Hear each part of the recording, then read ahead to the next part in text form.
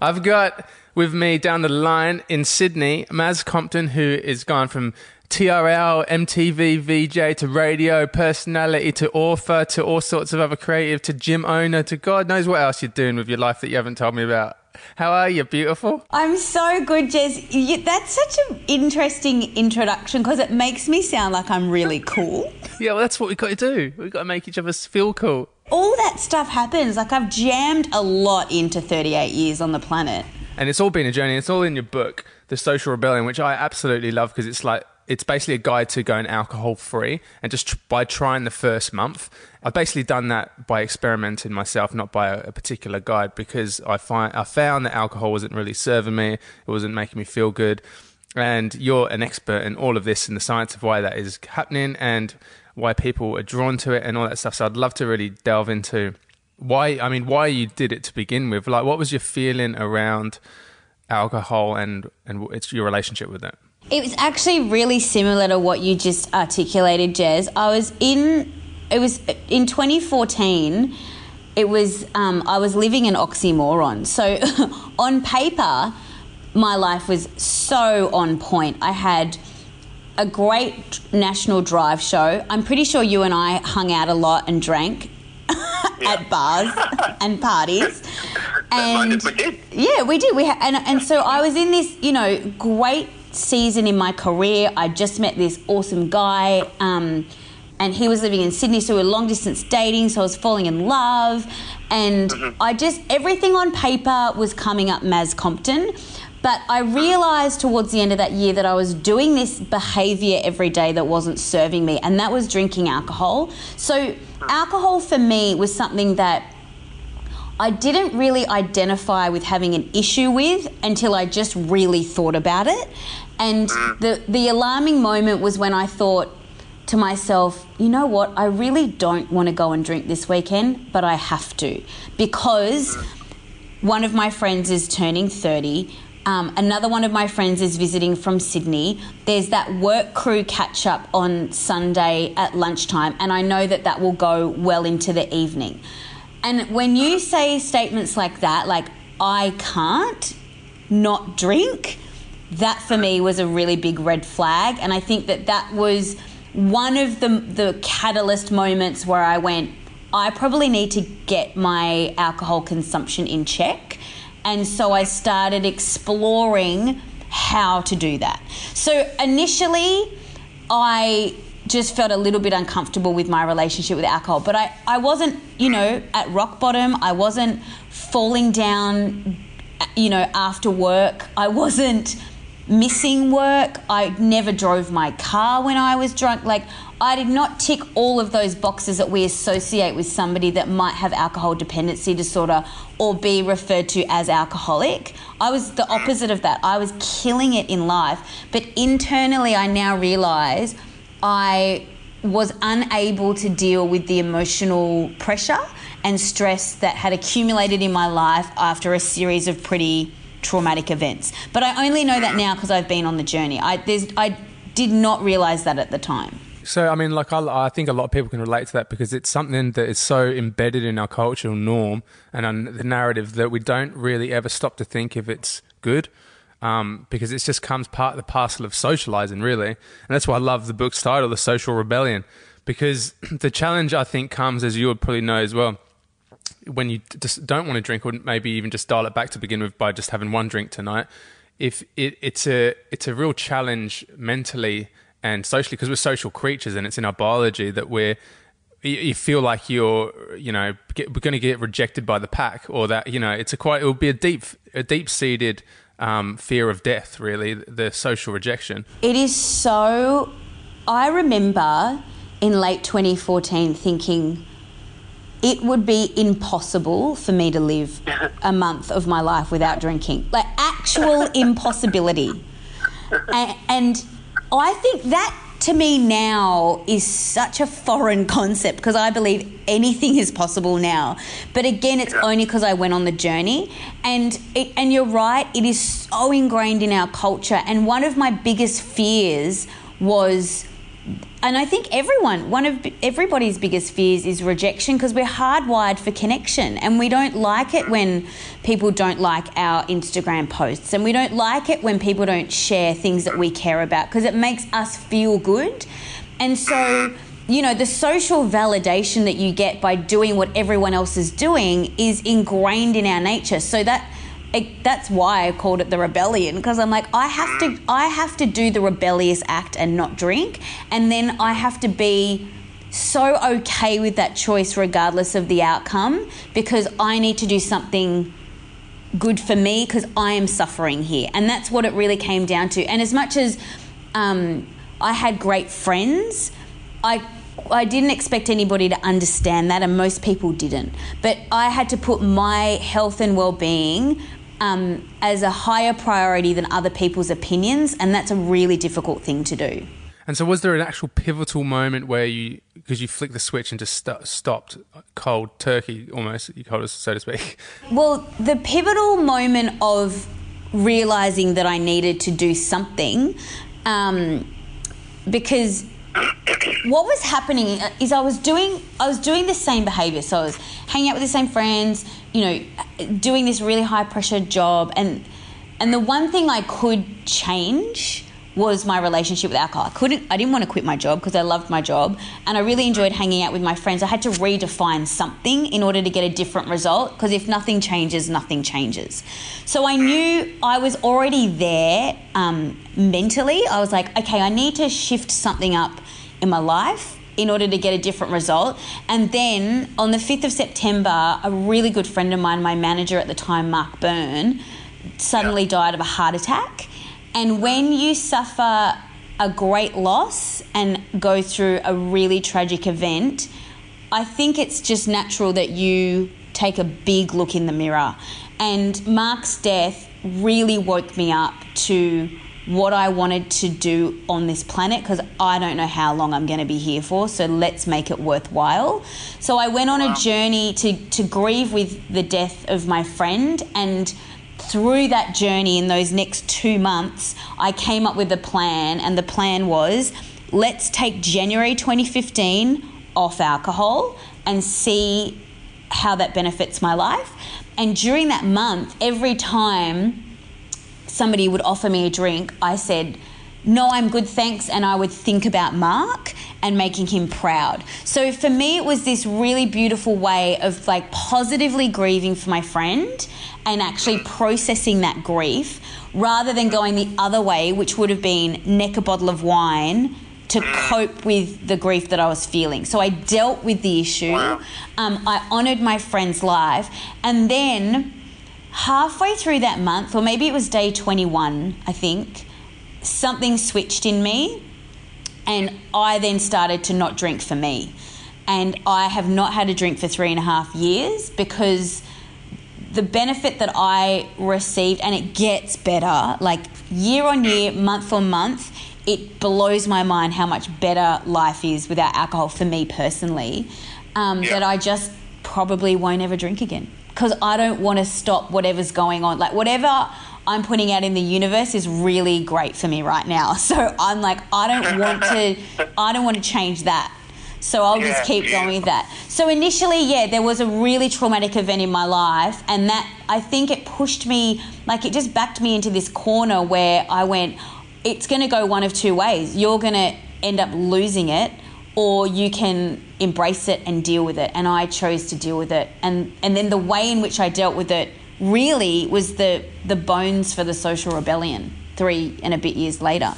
I love how you detail the positive steps to what alcohol-free life is. And there are so many. And clearly, from the way you speak now, you can just see the tone in your voice and your happiness, and like it's too good to not compromise now. Like your nervous system is stronger, your whole body is more glowing, you feel more on purpose, you feel more capable, more energy.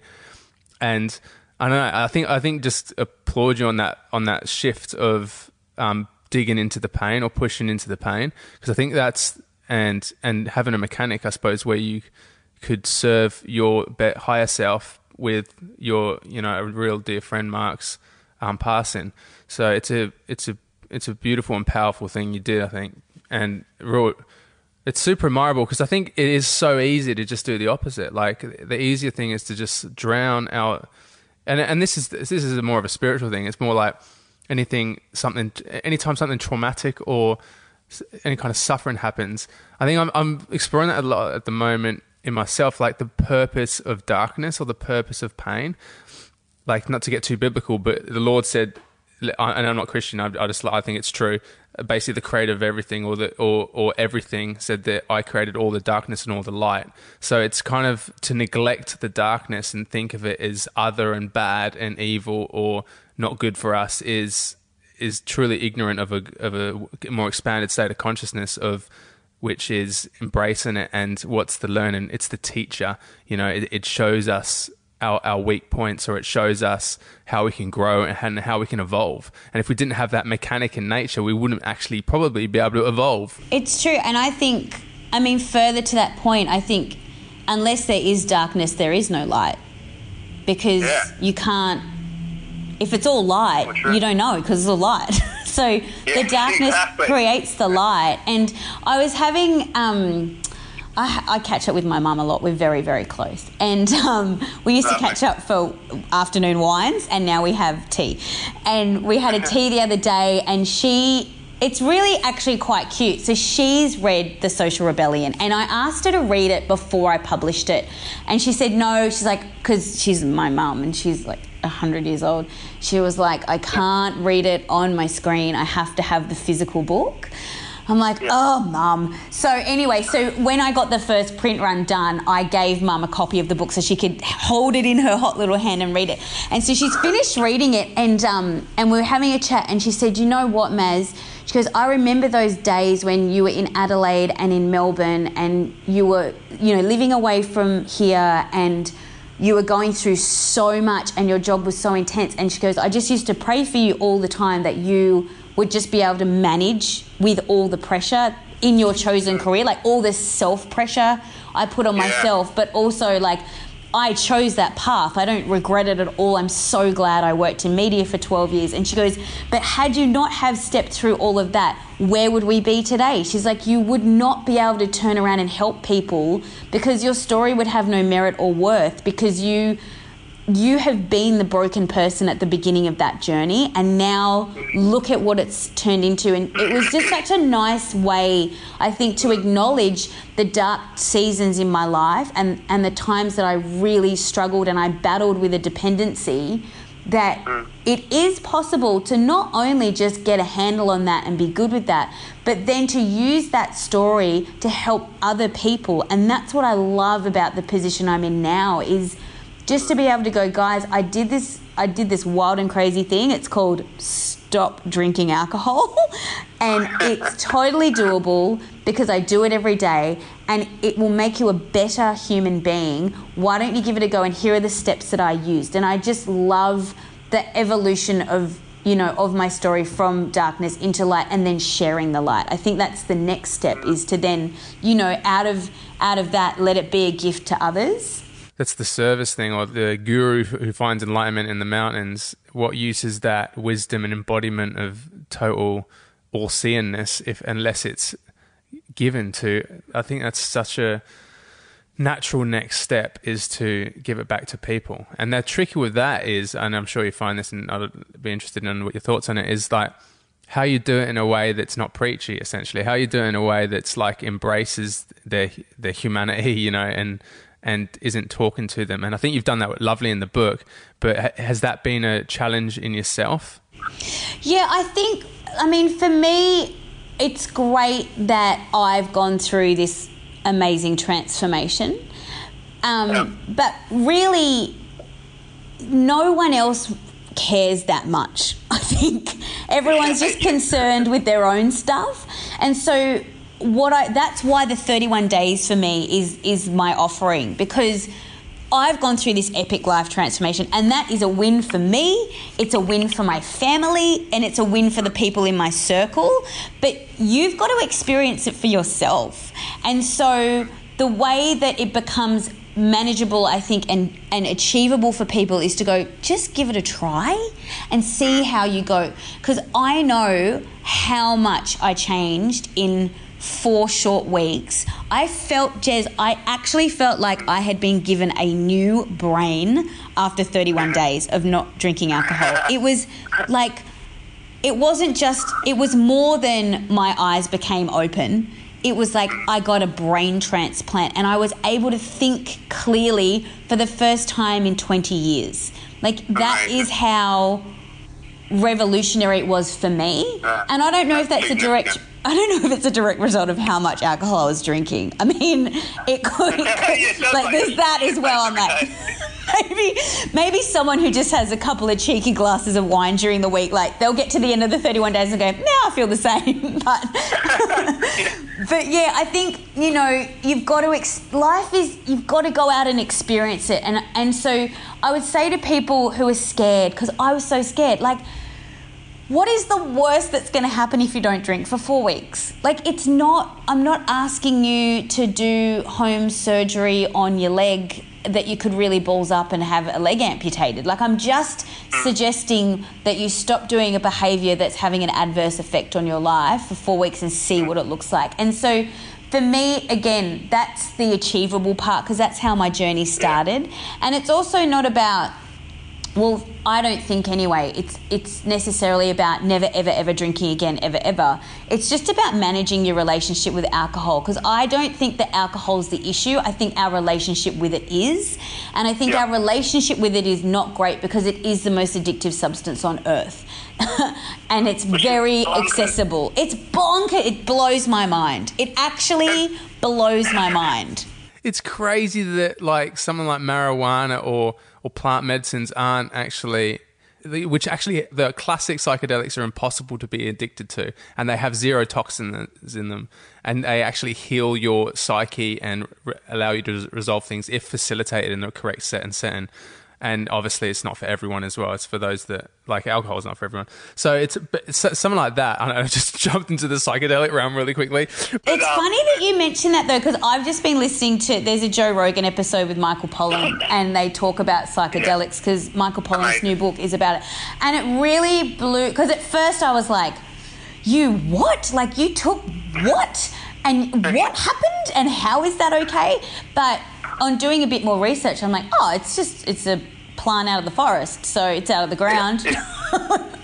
Yeah. Surely that's okay. But yeah, straight out of the ground. It's also like we have these, you know, we all have these biases that are just ingrained in us. And so in our society, it's actually fine to drink a bottle of wine with your friends when you're having a bad day, but it's not okay to shoot up heroin. Find an actual resolution. or to maybe go to a therapist and process your emotions like you have the capacity to do. So that becomes the big societal struggle, because and I used to do this too. If I'd had a good day, I'd have a drink. Bad day, drink. Friend had a bad day, come over, let's have wine. Like, it was every solution I ever came up with was the one solution, let's drink alcohol. But it doesn't change the circumstance or the problem. So alcohol just stops your brain working. So it gives you a little moment of escapism, right? That's what it's given us, a moment of we don't have to worry about our things, we can get some distance from our things. Correct. And the way that, and look, Jez, I'm not a scientist at all, so please, anyone listening who thinks I'm a scientist, this is not scientific fact, this is just my little opinion. But what I think happens is, so let's use an example like you've had a really long week, you're really stressed out, and you want to have a drink to take the edge off and to relax you. I think that's a very, very common situation on a Friday afternoon. So you're feeling exhausted, maybe stressed, and you just want to relax, take the edge off, so you have a glass of wine. When that alcohol goes into your system, it changes the neural pathways in your brain. So what actually happens is your brain stops connecting with your body, so that gives you a feeling of relaxation. But it's actually causing more stress in your body because your brain is not working at its optimum capacity. So you don't actually get relaxed. You cause more stress in your body, but because your brain is just checked out and is not feeling what your body's going through, you feel relaxed. So the real effect of alcohol is the next day when you feel like utter ass and you're dehydrated and you've got the worst hangover and it's awful. That's the actual effect of alcohol. It's not that instantaneous, your brain's not working for a few minutes. Or maybe a few hours, depending on how many tables you danced on. I don't know. But I don't behave that way after drinking 3 soda waters. And how funny is it when you are sober and you see people shit-faced? It's prehistoric. And happily judging here because it is what it is. Also, when you went through that kind of this journey, as we talk about, like how everyone's got their individual journey of essentially really awakening or self-realization or coming home to source or whatever you want to call it. And as you did that, and as you, in those like 3 years ago when you kind of got serious, I suppose, about committing to yourself like that, what kind of things, did you find any things just unearthed that you like little not demons, but, you know, like darkness or bad habits or things? Because as you start to awaken, I find more and more shit just coming to the surface. Yeah, I do. So in the 31-day kind of blueprint that I've written in the book, I think it's maybe on like day 8 or something. So just to explain that, each day of the 31 days, there's like a little kind of, there's just a bit of a like, hey, read this kind of thing to set you up for your day. And then every day there's a daily mission, which is like a practical thing that you do, because when you have a thought and you marry it with a physical action, it will actually get imprinted in your body. And then there's like a little daily mantra. So is it day 8's Dizzy Rascal quote? And then the daily shot is listen to your inner voice rather than everyone else's? Well, one of them, so the daily mission around there is to go and buy a box of tissues. And the reason, or maybe it's day 2, the reason I explain to people that you might need a box of tissues is because when you stop drinking alcohol, and it takes about 48 hours to 72 hours for all the ethanol to get out of your liver, or for your liver to pump it out of your body. So 3 days in, you've gone through the worst physical part of the detox. Then the rest is just, it's just your brain catching up. So the rest is just mental. But I found I was really emotional. So I was just, all these feelings came up. Like, it was stupid. I'm like, I'm crying on the bus. But I wasn't sad. Like, I wasn't sad. It's not like I'd have a bad day and then I'd just be a hysterical, emotional wreck. Like, You just needed a cocktail. I would go to get a coffee and sit by the beach and just tears would just explode out of my face. I'm like, what is going on? And what I realized is that is just the emotion that I was suppressing for years and years, and it just compounded, and then trauma and pressure and distress and life and disappointment and failure and all those things I never dealt with. I just used alcohol to cope with. So when you are coping with something, you cannot get resolve and you cannot move your life forward. So what happened in the 31 days for me is I actually dealt with a lot of stuff that I had been suppressing. So I just let the emotions come out, and I also, which I think is really important for every human being on the planet, is I went to a therapist. And I still see Frankie. She's amazing because she helps me articulate. Like, sometimes I would go to, and I don't mean every day. Like, I go once a month. I see her now, but at the time I was seeing her maybe once or twice a week because there was a lot of stuff coming up, and I needed an expert to help me understand what was happening in my emotional life. And I think, like, people talk about, you know, fitness, people talk about your sex life. I think our emotional life is a legitimate part of our lives that we have not been given the tools to manage effectively, and so we just go and find something that will stop it all from happening because it's too much. Yeah. So, yeah, I don't know why. I just went on a random tangent. Oh, yeah, you get emotional. I cried so much. No, it was just because all this stuff came up. And so I don't know that that's necessarily a super, like, I don't know anyone listening to this that would be like, oh, cool, I want to get super emotional on the beeline when I'm on my way to work. I'm going to stop drinking. So that's, you know, that was one of the things that was, it happened and I wasn't expecting it to happen. But just my level of self-awareness increased dramatically because I wasn't constantly worrying about, oh God, what did I do last night? Or what will people think of me if I don't drink? Or what do people think of me because I drink all the time? So I stopped caring. I didn't stop caring about humans. I stopped caring about their opinions and having that affect me. So I became more... It's so funny. As I said this, I just sat up straighter in my chair because that's what I feel like. If there was a physical way to explain those first 31 days for me, I just became self-aware enough to go, you know what? I think I'm going to be good. And I haven't been good, and I've been irresponsible with dealing with my stuff and my life stuff and my choices. So I'm going to take responsibility for that. And that level of empowerment, that's why I kind of call the book Self-Empowerment, because that level of empowerment, you can't really articulate it to anyone until they go through that motion and that moment where they go, okay, I'm starting to feel really good. I feel really strong. I feel independent. I don't think I need things anymore. I don't need to appease that person. I don't need to be attached to a career. I don't need to have my business card, and my identity all mixed in together. You just get this ridiculous sense of clarity where I'm like, where was this train of thought 10 years ago? Like, where was my brain? Where has it been? But when you get it back, you just don't want to lose it again, It's such a gift. It's like the rebirth. It's so funny. And I mean, I can relate to all those things in the process as well, and actually being shit-faced a lot and all that kind of stuff. And for you, did you find a new social clique, or, what's your...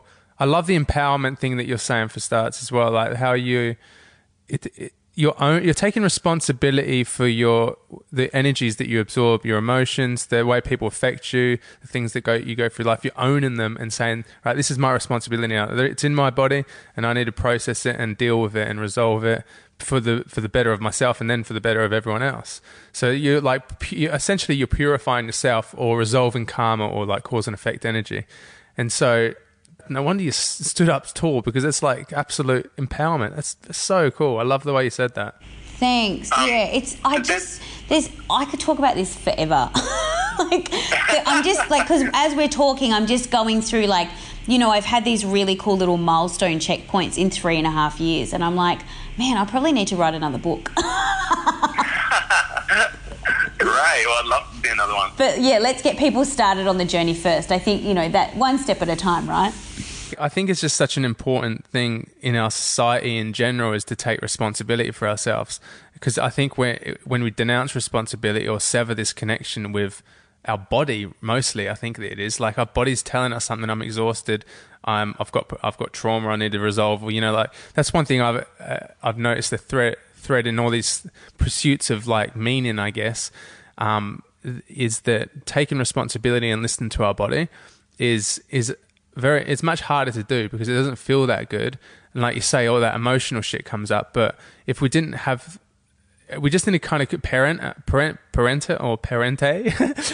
ourselves into a place where we can do it safely and just look after ourselves during that time, or ask a friend to do that kind of thing, because it is hard. It's super hard. And that's the thing, in a lot of ancient cultures, they had these ceremonies or these processes or these coming of age things where they truly resolved, awoken to their power, resolved their traumas. Like there's plenty of therapies and processes like that, and it's just not in our culture, or it's getting less and less stigmatized, I think. But it's definitely not in our culture. And I think our society is not set up to see us flourish. That's my casual observation. You look at the food industry, and you look at the way in which social media has taken over, and they have very little benefit to us as thriving, excellent, empowered humans. But I truly believe that everyone has the capacity to deal with the choices that they've made without added anything, without added sugar, without added anything to make us feel okay about the dumb choice that we made. And then it's about learning to make better choices. And that's, again, another sort of offshoot of the social rebellion is I want people to make great choices and be good with them. And I made so many dumb choices for so long because I didn't know any better. But when you know better, you do better. So I'm like, okay, let's get the education out there. And I really believe, because I know now I have the capacity to deal with anything that gets thrown my way, good, bad, or indifferent. I have the capacity to resolve it and deal with it very well. And I'll give you an example. So I quit drinking on the 1st of January 2015, and I just started the Sydney Breakfast Show that year. So I did a year of breakfast radio in a very intense, volatile breakfast market with a lot of pressure. Yeah. And on the 6th of October, I was told that I was fired. Now, Yeah, wow. that was one of the most devastating phone calls I've had. Did I go to the bar and smash a few vinos? Nope. Did I want to? Hell yeah. I totally did. I was like, well, what else do you do when you get fired from a show and it's all in the newspaper and you're publicly humiliated and the career that you've wanted for so long that finally happened after so much hard work just got snatched away? Like, what else do you do? But I didn't. And I went through that whole thing and I did not rely on alcohol to get me through it. And I have come out the other side stronger, better, and so grateful that happened on that day, because look at the result. The Social Rebellion wouldn't exist if I was still hosting that show, for sure. I know that. And maybe I wouldn't be drinking alcohol still, but I wouldn't have been able to articulate it and have the time to put it into a book and start a movement. So I know that that was one of the moments too where I was like, geez, I'm getting really good at dealing with life, like 10 months of not drinking and like massive curveball, and I'm actually great. And I'm not going to go and commiserate at the bar. And even when I love my breakfast radio team, they were so awesome. But after our last show, we all went to, you all go to the pub, because what else do you ever do in radio other than go out for drinks and do radio? And we sort of had like our, final last hurrah lunch. And I said to my boss, I was like, what time's the lunch/booze fest? And she said, it's at 12. And I said, I'll be there at 1. And I went to the gym. I'm such a nerd. I went to the gym and did a workout. I had a shower, made myself feel awesome, and I walked into that pub at 1 and I hung out with everyone until 6 and I drank soda water and everyone had a great time. But I was so in control of my choice and I was so fine to not drink. And that was the season 10 months in where I was like, I don't think I'll ever drink again. If I can go through something so brutal and come out the other side and happily... It wasn't like I was sitting at the pub going, damn it, I wish I could have a drink with everyone. I'm missing out. I was just sitting there going, I'm so empowered here. And I'm so glad that I can interact with everyone and I don't have to have a drink to feel like I'm connecting with people. I can just sit here and be me and have genuine connection until the sun goes down and everyone loses their minds. And that's when I leave. I mean, I want to go down so many avenues, but I'm just trying to pick one. But I'm going to dig into, if you don't mind, talking about the energy of media and the high pressure environment of that. Essentially why you were drawn to it, and then also what you found out about it as you were deeply embedded in it. Oh, wow. That is such a loaded question. Okay, so... why was I drawn to it? I'm just a massive attention seeker. Yeah. But you know what's funny? Okay, it's actually a bit funny. I've only just started unpacking this for myself. I went to a... Have you ever had a shiatsu massage? A shiatsu? Is that Japanese? Yeah. Yeah, I have, yeah. Okay. Well, I had a shiatsu massage sesh with this kind of Ryoho yoga Session sounds like it's like an 8-hour thing. sesh. Yeah, it was. Can you imagine an 8-hour massage? That would be heaven. Avery did that on the radio show.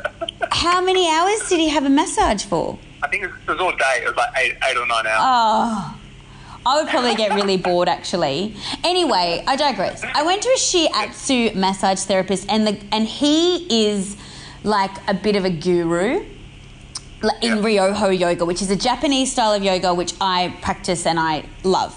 And he is just, you know, so with shiatsu, like you go there and you lie down on your back on like a mattress, and he just, well, this was my experience. He just sort of like looked at my limbs and like touched my wrists and my ankles, and then didn't really do much else. And then he knelt down beside me and he's like, right, so your left, he goes, you see how your left foot slightly twists in? So when I'm sitting up with my legs straight on the ground, my left foot is like slightly pigeon-toed if my feet are relaxed. Yeah. And he goes, you see that? I'm like, yeah. And he goes, so that is the result. So you've got a twisted hip, and hips store sadness. And he goes, so I think you've had a childhood trauma.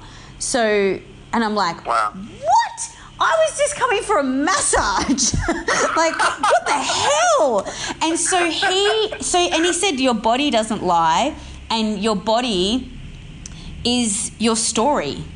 And he's like, so all of the stuff that has happened in your life is in your body, and I'm going to help you untwist your hip and rinse out that sadness from that childhood trauma. He goes, it doesn't even matter what it was. I'm like, I don't know what it was. I had a great childhood.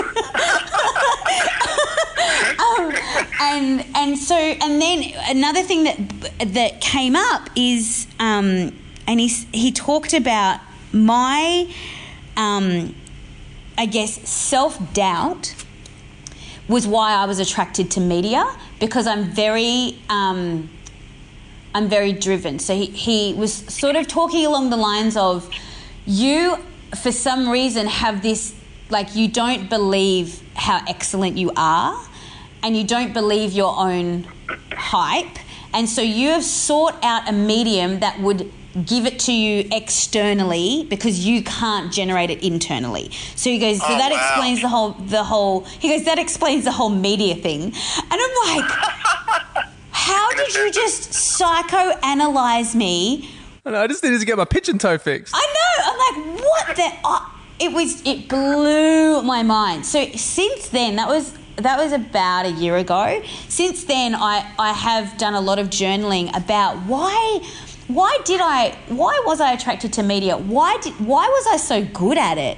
You know, why did I love it so much, but it caused me so much anxiety, and there was so much pressure. Like, there were so many negatives during the journey, but when you're trying to seek outside validation, you don't process the internalized stress that's causing you. You just go for the, but like, my face is on a billboard and I got to interview this celebrity and everyone's kind of a bit jealous of me in my life, so that feels good, so I'll keep doing that thing. So that's why I think I was attracted to media. What I learned throughout my entire journey in media was nothing about myself, because I've done the self-work since leaving. Because when you're in I think an industry that is 24/7, or 24/8, if that's even a thing. Like, what's more than 24/7? That's media. You don't ever have the space and the time to sit back and go, how am I going? Not did I do a great break on the radio, or did we nail that interview, or, you know, is that journalist going to publish an article to get our show name out there so that people will read that and then listen to our radio show and our ratings will go up and then we'll get paid more money.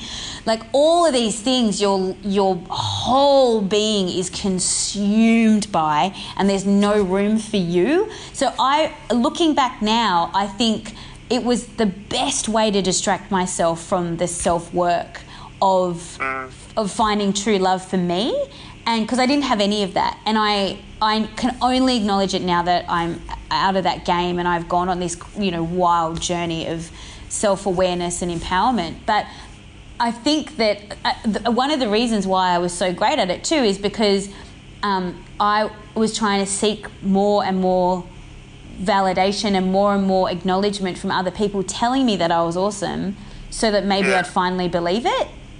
And Yeah, wow. yeah, and it's funny because I got told a lot how awesome I was, and our show did really well, and I ended up in rooms and offices that blew my tiny mind. I was like, how the hell did I get here? Felt like a massive imposter, but I just went with it. I'm like, I'll take it. I will do this for as long as I can, and for as long as, you know, I can service this part of my life.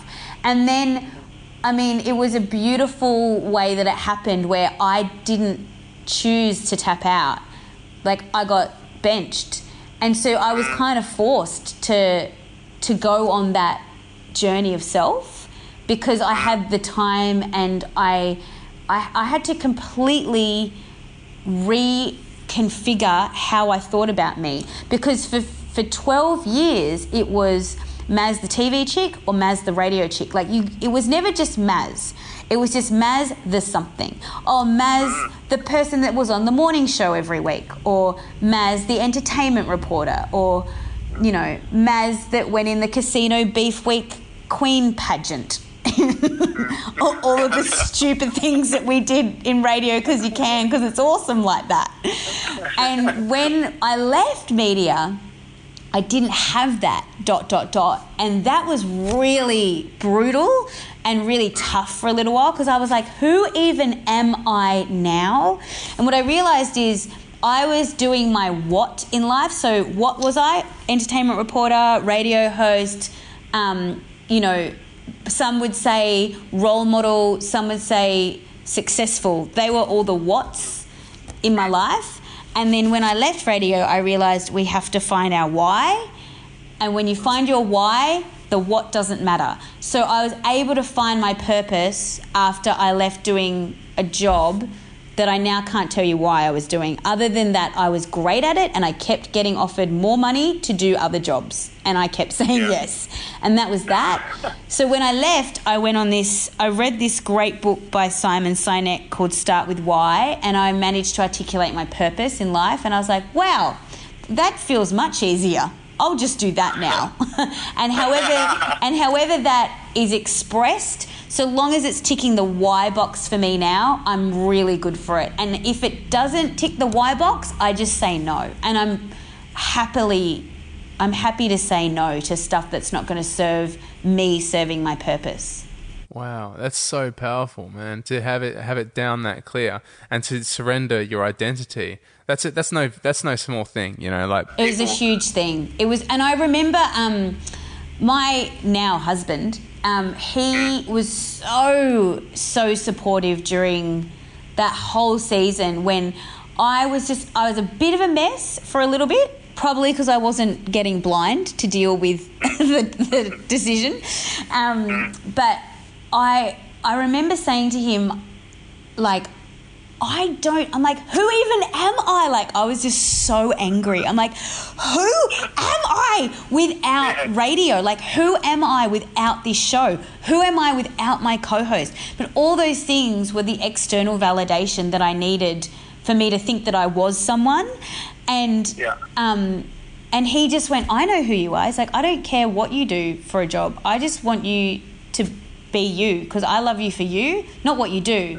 And it was such a cool moment, because I remember my brain twisting, and I'm like, so everyone else, not everyone, but a lot of people love me for what I do or for what I can do for them, but he loves me for who I am. And I didn't even know who I was in that moment. And he was like, it doesn't matter. We'll find her. We'll figure it out. And so having somebody that was just so on point with support and just genuine love was such I feel so incredibly honoured to do life with him, because he twisted my brain into this great place where I was able to go, okay, cool. I'm going to go find out who she is. What do I need to do? And then I, start journaling and Googling, and I find books and I do research and I listen to podcasts, and I did the work, and it was tough work, but great work to do. So cool, man. It's such a powerful, powerful journey, because I think everyone can relate to that thing of being something that they see themselves reflected in the world as, or meeting expectations of, but surrender your identity like that is absolutely, like, I mean, that's what you do when you drop DMT. You completely, you're forced to. The only bad trips you have is when you try to cling on to your sense of localized awareness of what you are. And if you don't surrender, you have a traumatic experience. But if you surrender, it's the most enlightening, empowering, beautiful, all-seeing, all-knowing, all-experiencing unity moment that you could ever have. And so you're actualizing that in a very, very, very real way in your integrated reality with your eyes awake. Yeah, and it's scary too. Like I remember, like, not. So then the following year after that season, so the second year that I wasn't drinking, I was doing a weekend radio show, and then the year after that, I got offered, because we wrote out our contracts for a year on a weekend show, and I got offered a couple of jobs in radio, and it was so tempting to go back to the familiar. Because I was like, cool, I can redeem myself here. I can get back in the game. Like, I might have to move to a different state to do it, but I can rebuild my brand as a radio personality, and I can, and then I was like, hang on, no, we're moving forward here. Let's do the progression thing. Let's not regress back to the comfort zone of, that is exactly the journey that I just figured out of. I don't need to have a job title or a career to identify who I am and what I stand for. And here I am questioning whether or not I want to take a job in Canberra or whatever. Like, but it's that was, and I came to a really concrete decision. I was like, I'm 100% okay to turn down this job opportunity, and here are my reasons why. But the comfort of something that you've done for so long is really appealing, because I'm like, I could just slip right back in there and do all the stuff that I was doing and just do that forever. But then it wasn't going to serve my why. So now everything has to come under that filter. So I think there are a lot of people who, they do so much stuff, and if you ask them what they did, their list is like 10 pages long, and if you ask them why, they go, what? I just do it because I have to, or I just do it because I've got a crazy $1 million mortgage because I bought a house in Sydney, or I have to because it's the family business, or I have to because everyone has to have a side hustle. Like, everyone has to, you have to have a full-time job and a side hustle. If you don't have a side hustle, you're not working hard enough and you're not busy enough, But if you ask anyone why, and I am that annoying person now. I ask people why all the time. And it's a great question. Because we don't ask it enough, and it's one of the most unanswered questions when you go, what? So why are you doing that? Well, because I have to. Do you know you don't actually have to do anything? You are making a choice to do that. Did you realise that? Oh, that's a great argument to have. No, but I don't have a choice. No. 100% you have a choice. You don't. There's some things that you can't control. Like, I couldn't control the phone call from the radio bosses telling me that I didn't have a job anymore, but I 100% took responsibility for my response to that, and I decided to respond well. I could have been a massive jerk about that. I could have been really irresponsible and immature, and I could have reacted, but I chose to respond. And I just think these are the things that there's not enough conversation about, because I do believe if people just started figuring out their why, they would be less stressed, because they would probably let 90% of the things that they think they have to do just go by the wayside and focus on being a great human and a good parent and a great colleague, and there's going to be less drama and less trauma. And that's the place to start. And no one's really starting there. Like, I'm 38 and I figured it out. I'm like, well, my 20s were a total mess because I had no sense of purpose. But you feel, I'd love to know what your why is specifically, and what is there some crossover with it back then? It keeps changing, actually. So at the moment, just to paint a picture, I am sitting in, like, we've got this beautiful big long dining table that my husband built because he's a builder and a carpenter. And I'm sitting at that and I'm looking into our kitchen area, and on the fridge it says in big block letters, empowering people to be better humans. So that is my purpose. And that is the one that is articulated on the fridge at the moment. But it actually keeps evolving. So at the moment, it feels more like empowering and leading people to make great choices. So if something falls, if somebody says to me, hey, do you want to come on this podcast? And I go, yeah, what's your podcast about? And they're like, oh, puppies. I'm like, nah, is that going to empower or lead anyone to make a great choice? Probably not. I'll probably give that a miss. Although if it was a puppy related podcast, I would go on that because I'm obsessed with puppies and I'm really dog clucky.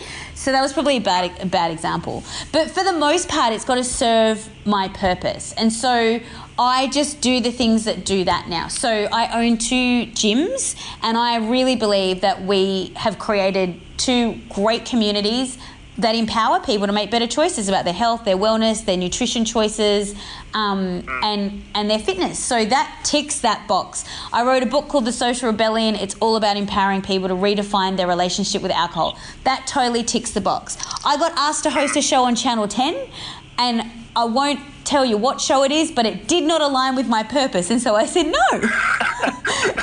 Wild and pissed Friday nights out. Because it really it wasn't even a question. I was like, that absolutely does not align with what I'm here to do. That's not my life work. So thanks for thinking of me, but I'll give that one a miss. Man, it's fucking dope. It makes and the it universe easy. would just conspire.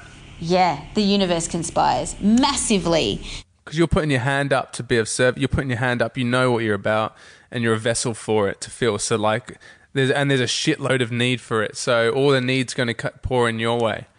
Yeah, it's pretty amazing and because I've never really experienced this like I am experiencing it now. So when I was working in radio, I felt like I used to always say to people, well, accidentally nailing life. Like, I didn't feel like I had much control. I don't like the word control, but I didn't feel like I was entirely responsible for my level of success, because that really came down to the big bosses in the radio stations listening to my show and asking me to do bigger shows. So I wasn't really facilitating that. I was just lucky. I mean, how many radio shows are there? And they just picked ours, it was a huge compliment.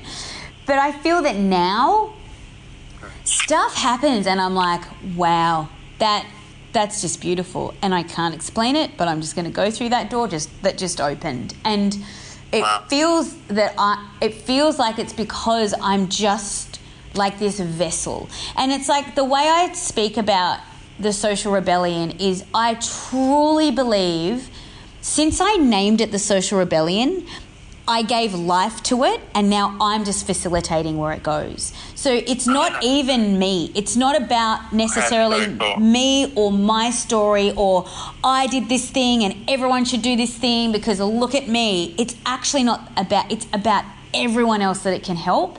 And now all I'm doing is taking calls and talking about it and just trying to spread this message where I really believe this thing that I did can help you and your friend and your mum and your sister, and so why don't you guys go and do that wonderful thing and let me know how it goes. The doors that have opened without me even sneezing is, I can't really articulate, because it is really overwhelming, just the opportunity. And that's not because I've worked for 24 hours in the day hustling. That's because I've just sat back and gone, I'm doing my life work now. Great. So good. It's just inspiring and joyful to hear that that's exactly where you are in life. It shouldn't be hard. Like, I see people struggle, and no judgment. Like, everyone's on their own journey. But I see so many people exhausted and tired and burnt out, and they just look depleted. And I'm like, oh, sweetheart, take the load off trying to tick all the boxes and just figure out your purpose and do that. Because I don't work. I just get to do what I'm passionate about every day. That's my life. And so when people say, I find this hilarious too, Jez, when people are like, gee, you must be so busy with the social rebellion. I'm like, no, it's an absolute joy. And I've got really healthy boundaries around when I check my emails. Like, it's a total pleasure. I'm actually not busy. I'm the least busy I've probably been in my life, but my productivity is through the roof. Do the maths on that. That doesn't make any sense, but that's what's happening. I'd love to know your boundaries, and I'd also love to know how the process of finding one's purpose, or the one that you discovered was.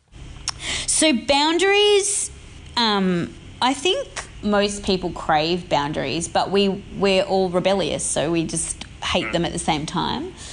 I actually am better with a routine. This is why I was great in radio as well, because I had to be on air at a certain time every day, and I had something to be accountable to. When you're an entrepreneur, it's a little bit different because it's, there really isn't anything to be accountable to other than you just want to get that bit of the work done. So I just have a daily routine where I get up at 5, and this is pretty much every day. So I get up at 5, I do my yoga and meditation, I make breakfast. Yummy. I love it. I make breakfast for my husband, and then I get him out the door to work on the road, and then I'll sit down. I might go for a walk, depending on the day, or I'll sit down on my computer and I'll do a few hours of work, and then I go and I get out of the house. And if I'm doing meetings, it's usually in the afternoon. So I can just do my work in the morning, as in emails and boring stuff, which is a part of running a business. And then I'll do meetings in the afternoon so that I feel like I'm social. Because another thing with being an entrepreneur, when you're the one CEO/founder of the business and there are no other employees, is you can get really bored and you can get really unmotivated. So I'm like, if I engage with human beings in the afternoon, it brings me up. It's like my little afternoon coffee fix. Even though I don't have a coffee, I get full from that. And then I don't do any work in the evenings.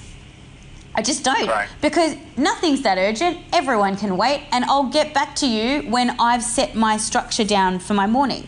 But it took me a really long time to figure that out, because for about 10 years I had a producer telling me what to do, when I needed to do it, and where I needed to be. And I had to learn to manage my own schedule. And that's a real skill in order to do it well. So much it's fun. really, and especially for creatives, oh my gosh, it's because I get so distracted. I've had to delete, or I haven't had to, I decided to delete my Gmail and my Facebook apps from my phone. So now when I'm out of the house, I cannot, because I found myself just checking emails. I would go for a walk with my phone in my pocket, and then I'd sit down and look at the view, and then I'd whip out my phone and start looking at the emails. I'm like, what am I doing? This is so counterproductive. I'm meant to be here immersed in nature, filling up my soul cup, and I'm looking at flipping invoices. What is going on? So I deleted I did that intentionally to give, again, that's putting a healthy constraint around my natural habit to distract myself from even a beautiful walk in nature. I managed to distract myself from, because that's just what I do naturally. So I've had to it's a discipline thing, but meditation and mindfulness has helped me massively. Just be present in my body and be okay to not do 400 million things today. I try and give myself 2 things to do every day. It used to be about 200. Now I'm 2. Probably got to post that thing, and might want to call my friend Nikki, who I haven't spoken to for a month, and just see how she's going. They're my 2 things today. And that's it. Today, So good. it was chat with Jez. And then I'm going to see my sister-in-law this afternoon to hang out. That's it. That's all I'm doing. Don't need to keep, And you know what? At some point, I've got stepkids, so I'm we'll feed the kids at some point. They usually tell us when they're hungry, so it's fine. That's not an issue. There's food in the fridge. I'm really lucky that's, you know, the position that we're in. And what else is there? It's like, let's just enjoy today and be together and just chill out. And it's the most freeing, awesome way to do life. And I have people that I know who are like, today, they would have been like, okay, I'm going to get up and go to the gym, and then I'm going to do this, and I'm going to have coffee with this person, then that, and then lunch, and then this, and then dinner, and then blah, and then I've got to check my emails, and da-da-da. And I'm like, oh, I actually have a headache from you just talking. Shut up. And none of those things involved me, so I don't even care. It's so funny the way it's like, as you're talking then, I was just looking out at the trees and just smiling, grinning, because it's like you're just describing such a beautiful way to live that makes you so happy, so peaceful, so content, so in harmony, and really intelligent, because to have that level of dexterity with choice and knowing you're right for, or, you know, good for bad, because there is like things that serve you and don't serve you, and living it out is fucking awesome. It's so cool. You know, one other thing that I want to share, because this is a really kind of good little house rule that we have here. So when I first moved in with Glenn, who I'm now married to, but when we first started living together, his phone would ring like in the late afternoon. Like, he'd get home from work around 3:30, 3:45, because he's a tradie. And so we'd just chill out in the afternoons, because I was doing breakfast radio at the time. And his phone would ring, and I'd be like, do you want to get that? And he's like, no, my phone is for me to use, not for me to answer. I'll just call them back when I'm ready. And because he's so chilled out. And I'm like, what do you mean? Like, that is so rude. I'm like, you're rude. That's so rude, not answering that call. He's like, no, that phone is not for everybody else's convenience. It used to drive me insane, Jez. I would be like, or like a text message would come through, and I would get off the couch and go to like the desk and get his phone and bring it back and give it to him. And I'm like, aren't you going to check that? Aren't you going to respond to that? And he's like, no, I'll just get back to them tomorrow. I'm like, oh my God. But what I realize, and I love it now, because that's like our house rule now, is like, phones, I don't even know where my phone usually is in the house, because I don't care, because we do it on our agenda. And unless it's super, super urgent, like, you cannot get in the way of us. Like, our home is our sanctuary, and when we're connecting and we, you know, are here together, even a meal or whatever, like, I don't want anyone interrupting that, because that fills us up as humans and makes us better. So when you bring all these distractions, and no judgment, but the more screens in your house, the more opportunity you have to distract yourself from actually connecting with your family and with your children. And the family home is something that I think is getting destroyed, and we're trying to bring it back. You know, like, we are doing our very, very best to have genuine, authentic, engaging connection in this home. And it's like meals at the dinner table and grace beforehand and no TVs, and not that we don't have a TV. We're not that insane. I mean, like, no, there's no TV on in the background when we're eating. I don't have a TV. Yeah, I figured that you were one of those. Insane boys. You're probably close to living off the grid, Jez, which is really secretly is what I would love to build a yurt somewhere and with my own hands and like live off the grid. But, you know, I feel also that. No, you need integration. Well, that wouldn't serve my purpose. You're better at your phone stuff. Yeah, that wouldn't serve my purpose. So escaping from the hundreds of people that I want to help is also that's not a great option either. It's so funny that you go through this journey, and then you have self-realization, then you want to help other people have self-realization. It's just a fascinating mechanic in the human species. And I wanted to the purpose stuff, like, so what was your process to finding your purpose? Yeah, so I really have to like do a mad shout out to Simon Sinek, who I'm sure most people would be like, oh, who's that guy? But you would have definitely seen his TED Talk. What Inspires Great Leaders, and and he's done a few things since he put out this book. But the book that I read was called Start With Why, and I don't necessarily think that I read that book and then went, oh, I know what my purpose is. I read that book and I went, oh, I need to find my purpose. So it articulated to me what I explained to you earlier, that for 12 years I worked in media, so that is what I did, and I was very, very good at it, and I loved it, but I don't know why I did it. And now I know exactly why I'm here. So that shift, getting your why down pat first, and then adding everything onto that, because I feel like once you get your why, I think I said this earlier, your what doesn't matter. So for me now, like, I know what my purpose is, and I'll get to how I actually got to the articulation of it in a sec. But now I know what my purpose is.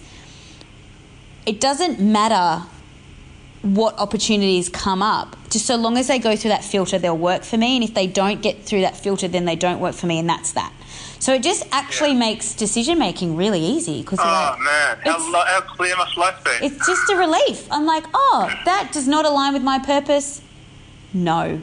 Simple. And I don't feel bad, and I don't apologise ever. I never apologise.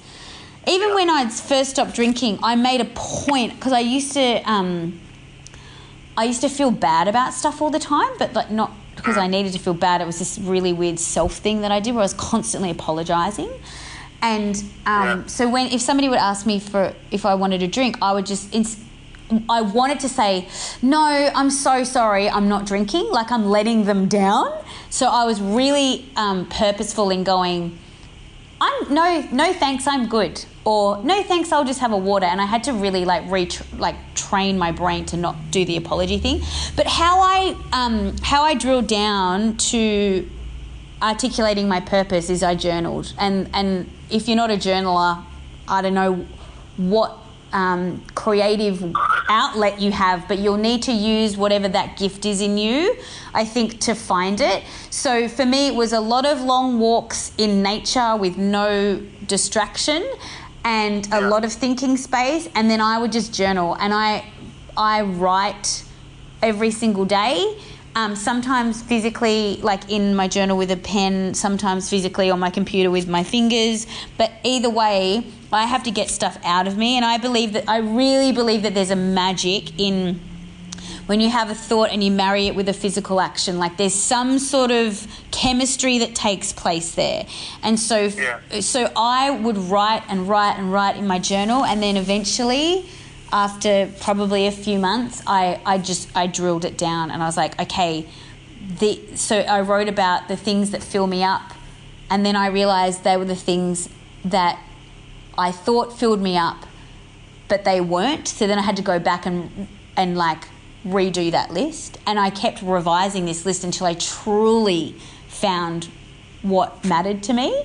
And it's funny because it's never your first draft. So it's never the headline, it's never the first thought that you have usually. For that stuff, I don't think that's just what you convince yourself is important to you. But then you have to scratch that, delete that draft, and then go back.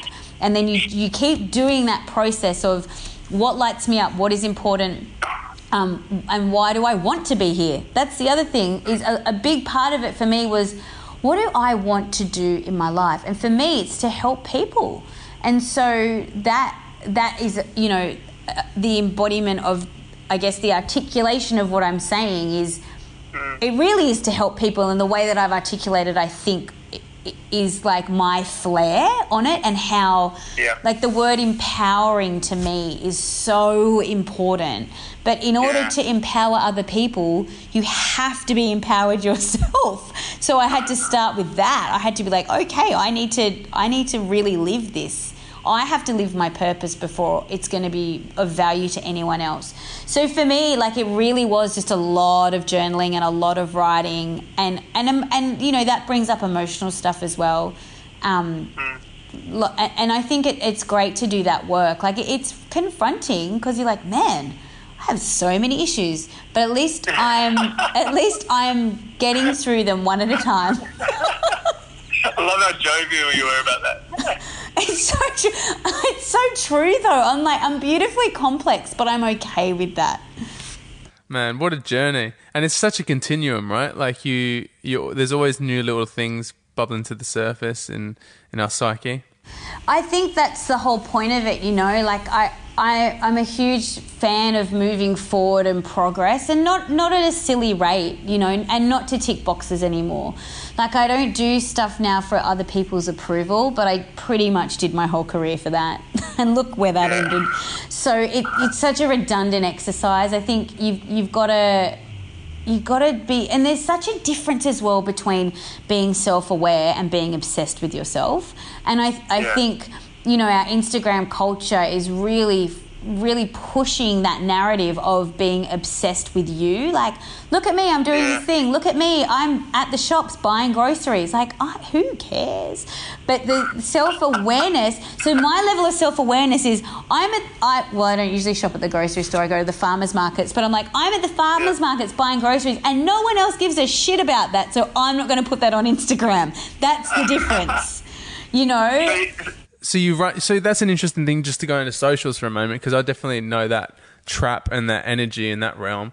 And so you feel like you've transcended that by a simple mechanic of going, does anyone else care about this? That's my social media filter, pretty much. So social media is really tricky for me because I don't. I say that I have to have it, but only because, like, my Facebook page is attached to my two businesses. So I actually can't delete my Facebook page without deleting my business pages, and that's counterproductive. So, but I've just put, again, it's all about boundaries. So I've unfollowed everybody. This was a couple of years ago I did this. Like, I have unfollowed everyone on... So my news feed now is pretty much like really cool video recipes from this Facebook page called Goodful, TED Talks, Oprah's Soul Session TV. I think there's a bit of Deepak in there, like just stuff that is going to fill me up. And I don't actually follow any of my actual friends, so I don't know what's going on in their lives. But that's great, because then when we catch up and I'm like, hey, what's been going on? And my friend's like, didn't you know that I went to Europe? I'm like, no, you never told me. Tell me, how was Europe? And then you get to have a real conversation. I actually find it much better. And then similar with Instagram, like again, it is healthy boundaries, and I try not to put photos of myself on my Instagram. I use it more of a, hey, like, you know, there's this cool aerobics class that I'm doing on Friday night, and instead of having a photo of me doing the aerobics, it's like something aerobics related. Like, I try not to put too many photos of myself, because I just don't, I don't know, it just seems so showy, and again, there's no point. I try to only share stuff that I genuinely think people would benefit from, or that I want people to know about. And again, that's discipline. Like, that's really hard. It's hard to, I think, again, once you get out of the habit though, probably a couple of years ago, I'd be like, ooh, that's a pretty sunrise. Ooh, let's take a photo. And now I'm like, oh, that's a pretty sunrise. I'm going to watch it until it's right up high in the sky. So nice. You must feel so much more connected to yourself and others and your environment, hey? Yeah, and I've just become a huge nature lover. I think I always was a nature lover. Like, I grew up doing bushwalks in the Blue Mountains with my family on, you know, like weekends away and stuff. And I'm like, some of my favourite memories of being a teenager was like me, my mum and my dad would walk our Rottweiler, Keisha, around the block, and it was a 4K walk. And that's when I used to like just connect with my parents when they were together. And so that, you know, I think walking's always been a thing for me. And so just being able to get out of the house and walk, and I talk about that a lot in the 31 days. I'm like, just go and flap your wings in nature today, because that takes the edge off, that relaxes you, that makes you feel better, massively. And there's no hangover, and you don't have to, like, it's free. There's so many reasons why going just for a walk in the outdoors is going to give you all of the natural benefits of what you think alcohol is probably going to give you, which it doesn't. You believe the lie that that you've been sold about that. So, and I also think, I know it sounds weird, but like we're from the earth, and so connecting back into the earth is, you know, a part of our duty. So weird. That's such a weird idea. No. Yeah, I feel some people will be like, you're such a weirdo, but I feel like so snowboarding's my favourite thing to do ever. And when I went to Canada at the end of last year for a month with my family on a holiday, and this happens every time I go to the snow. I got on that chairlift and it was -12, and I got to the top of that lift and I got off and I looked out and I burst out crying because I was so overwhelmed by how magnificent our nature and our world is. And so bringing that down to like a daily, you know, like living in this daily, it's stuff like, let's stop using plastic, and like it's all these things of like, let's not trash our environment, let's live lives where our footprint isn't damaging, you know, let's tread lightly on the earth. So when I say like we're from the earth, it's like this really holistic living that I do now, where it's not that I just don't drink alcohol, it's like I want to look after our planet, and it all intertwines really beautifully when you get the initial clarity that like we actually are here we have to look after the place that we've been given, right? Otherwise, like what are we doing? So the whole... Sorry. No, go. I was just going to say it's actual insanity to not be in harmony with your environment. I mean, this fucking earth birthed us. We wouldn't be here without it, and to have that disconnect or non-embrace of it is in total insanity. So what you're saying is purely sane. And when you are in nature more, you get a bigger revelation of that. And I'm getting a bigger and bigger revelation after doing this for a few years now. But every time I, you know, get down to the beach and put my feet in the ocean, or I'm walking through trees and listening to birds, I get this real sense of like, okay, I want to serve this place well because it's serving me right now. You know, it's here and it's beautiful and it's filling up my cup. So, you know, that's I guess one of the benefits that I've not really actually considered until speaking to you about it of my alcohol-free journey as well, is just this amazing appreciation for the miracle that we get every day. That's so wonderful. Isn't that something we need to wake up to every morning? Every morning. Beautiful. And I think that's a beautiful place to wrap, because I feel like we could talk forever. Oh my gosh, we actually could probably do the world's longest podcast episode. Like we'd go way longer than Joe Rogan. I think I listened to one of his podcasts and it was nearly 3 hours long. I can't remember who it was with, and I couldn't stop. It was just, he's phenomenal. Just quickly on the psychedelics, have you explored much of that stuff other than research? No, I haven't. I only just got introduced to the whole idea on this podcast episode that I was listening to with Michael Pollan, and he's written a book about it, so I'm a bit of a Michael Pollan nerd. So I will probably get that book. But what they were talking about sounded very interesting to me, and I am very conservative in that regard. So...